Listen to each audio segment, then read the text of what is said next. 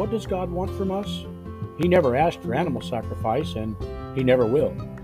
However, God has told us plainly what He does require in the way of what we should sacrifice.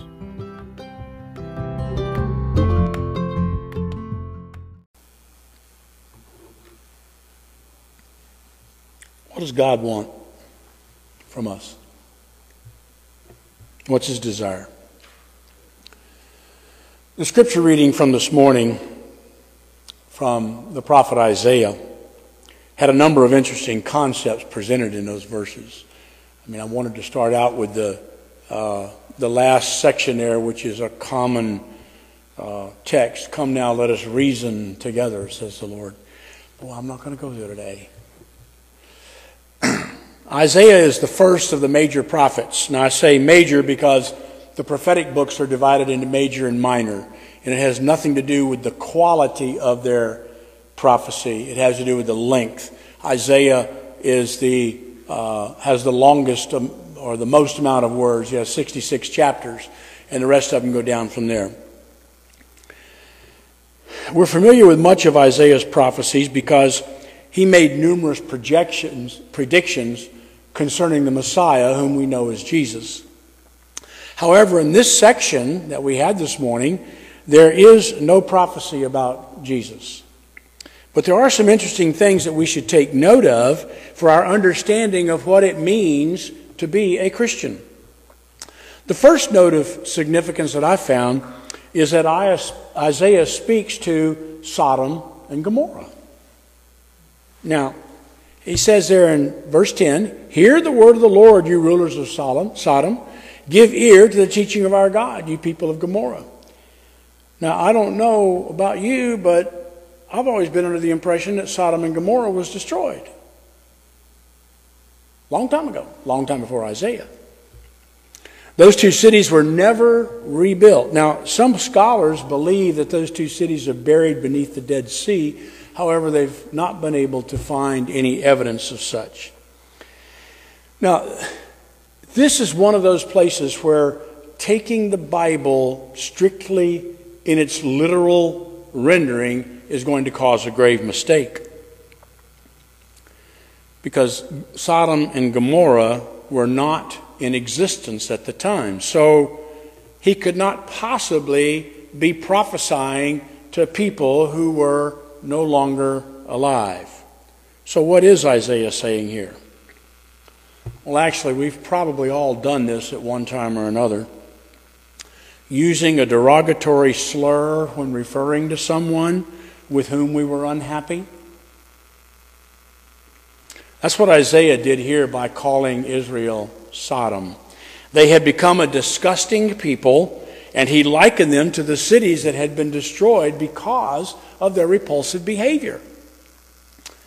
So the main thing to notice, though, in this entire passage is what he says about sacrifice, which makes up the heart of the passage from verses 11 through 14, which we'll read. "What to me is the multitude of your sacrifices, says the Lord. I have had enough of burnt offerings, of rams and the fat of well-fed beasts. I do not delight in the blood of bulls or of lambs or of goats.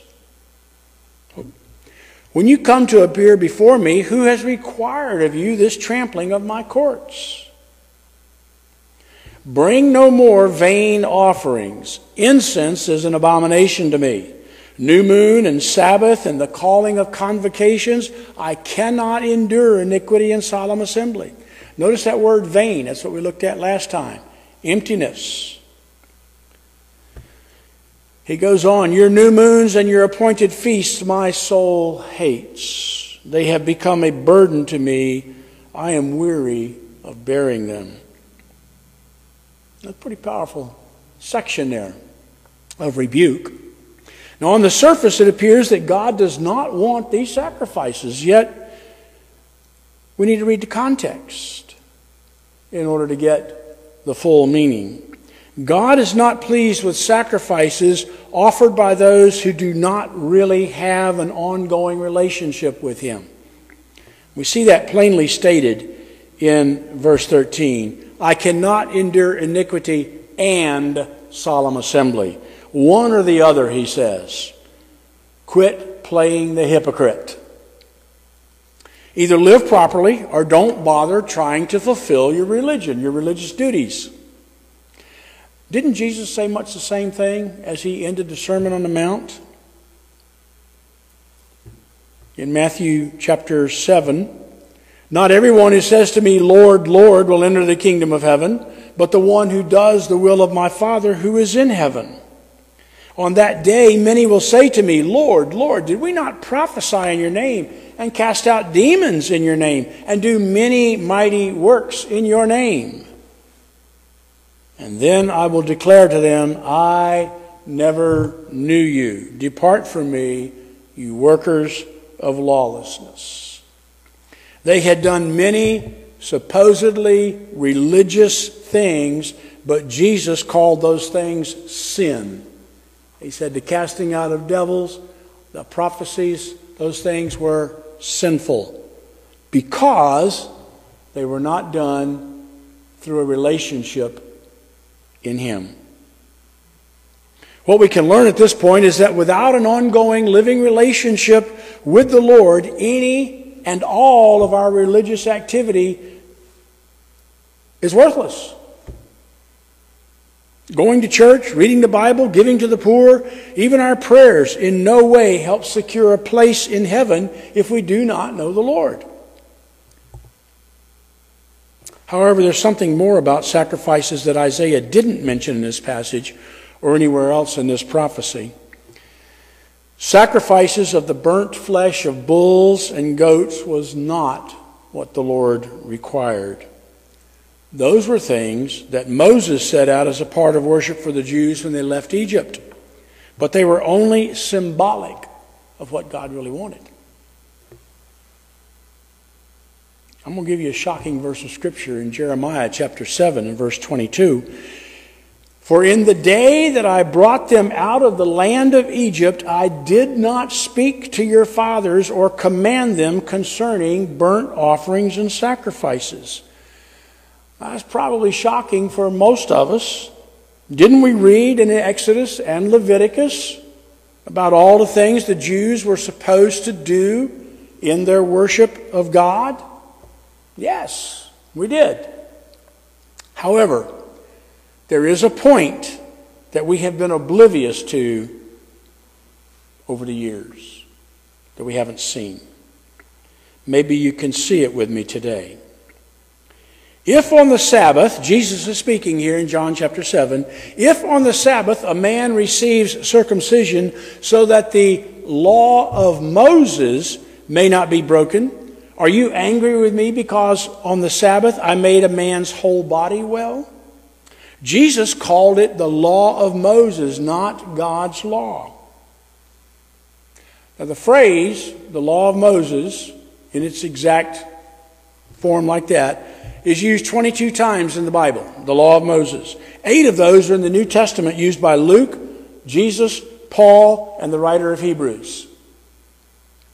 It was the law of Moses, not the law of God. And this is important to understand in our consideration of what the Lord desires in the way of sacrifice. In fact, Jesus said that it was important for us to understand this. He said, go and learn what this means.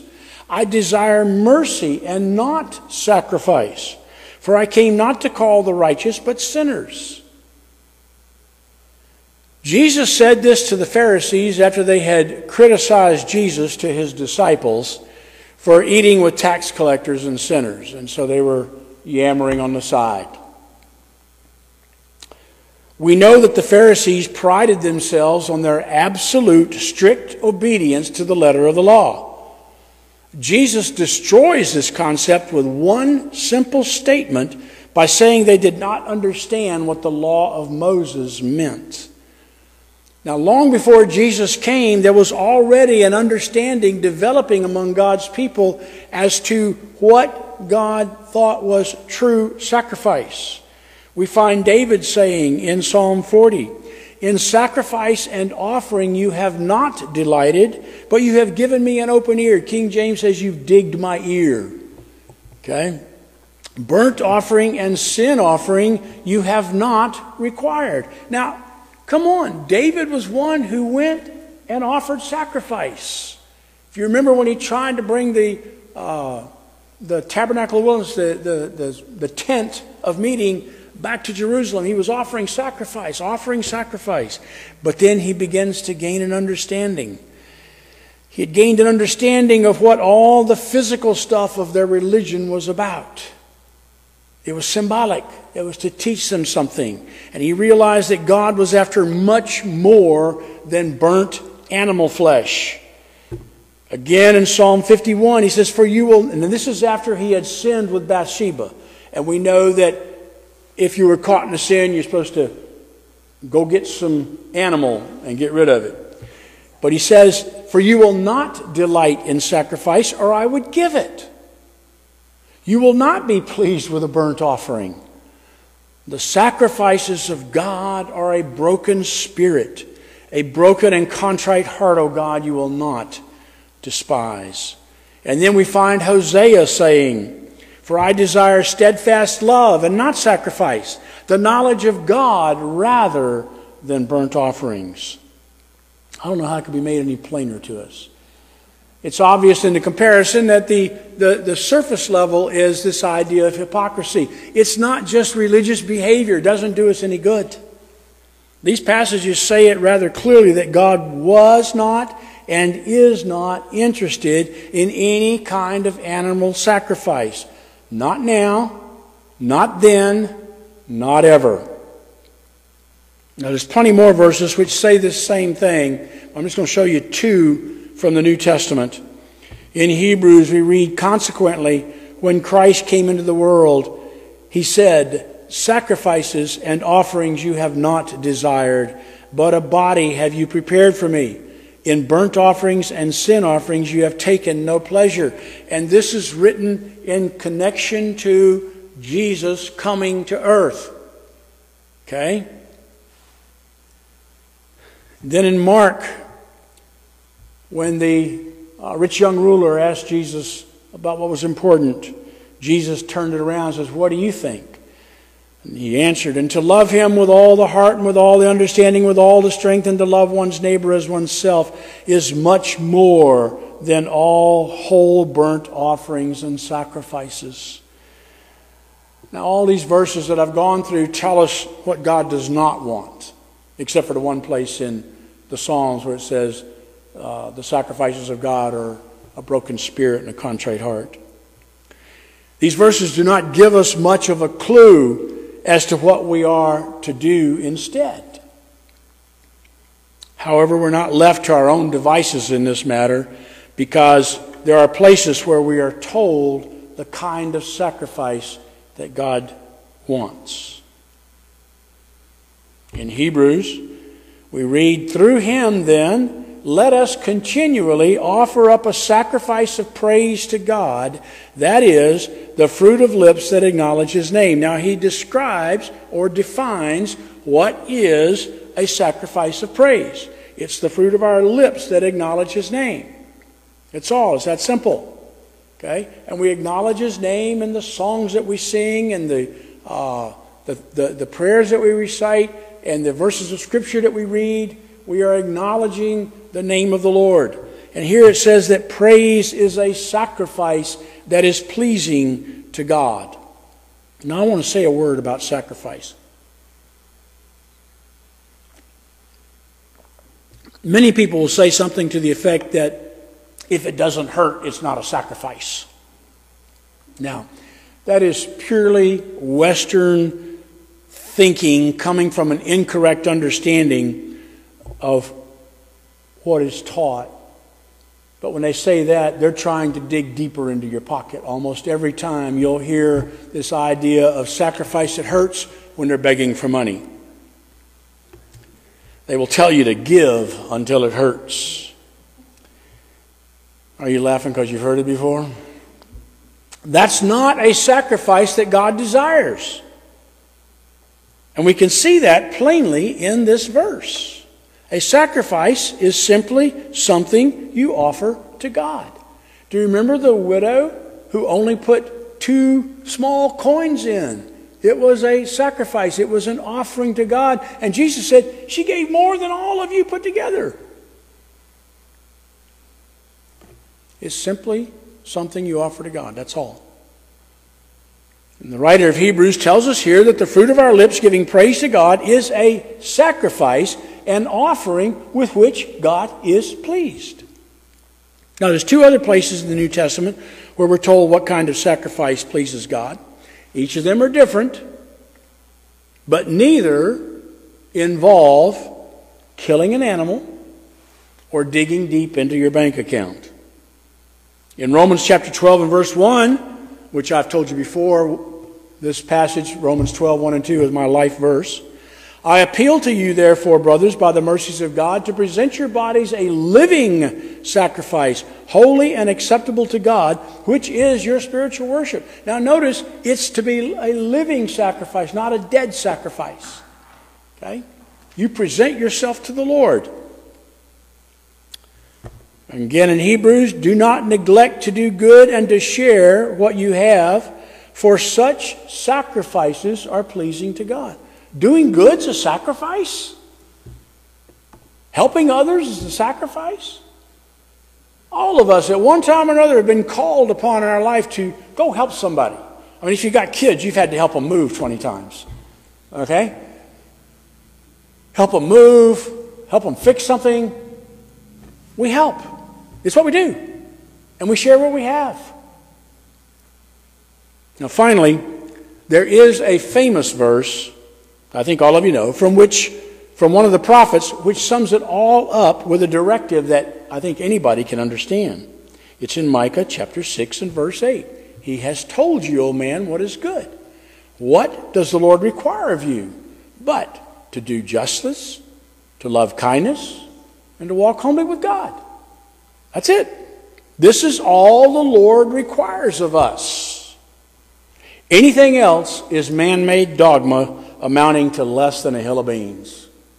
We don't have to pay attention to that stuff, because the 2 great commandments do not concern themselves with sacrifice, with offering, with money, with animals, nothing. They are the only things that we still need to understand, and that is to love God and love your neighbor. When we have these 2 commands perfected in our life, there's nothing more that can be done. So I would encourage you this week, if you have not yet arrived at the place of perfection in your love towards others, make that a goal this week. Lord, give me an opportunity to step out of my comfort zone and show love to somebody. Somebody I know, somebody I don't like, or somebody I don't know. Give me an opportunity to express love. Make that your practice this week. That's the sacrifice of God, is to love others.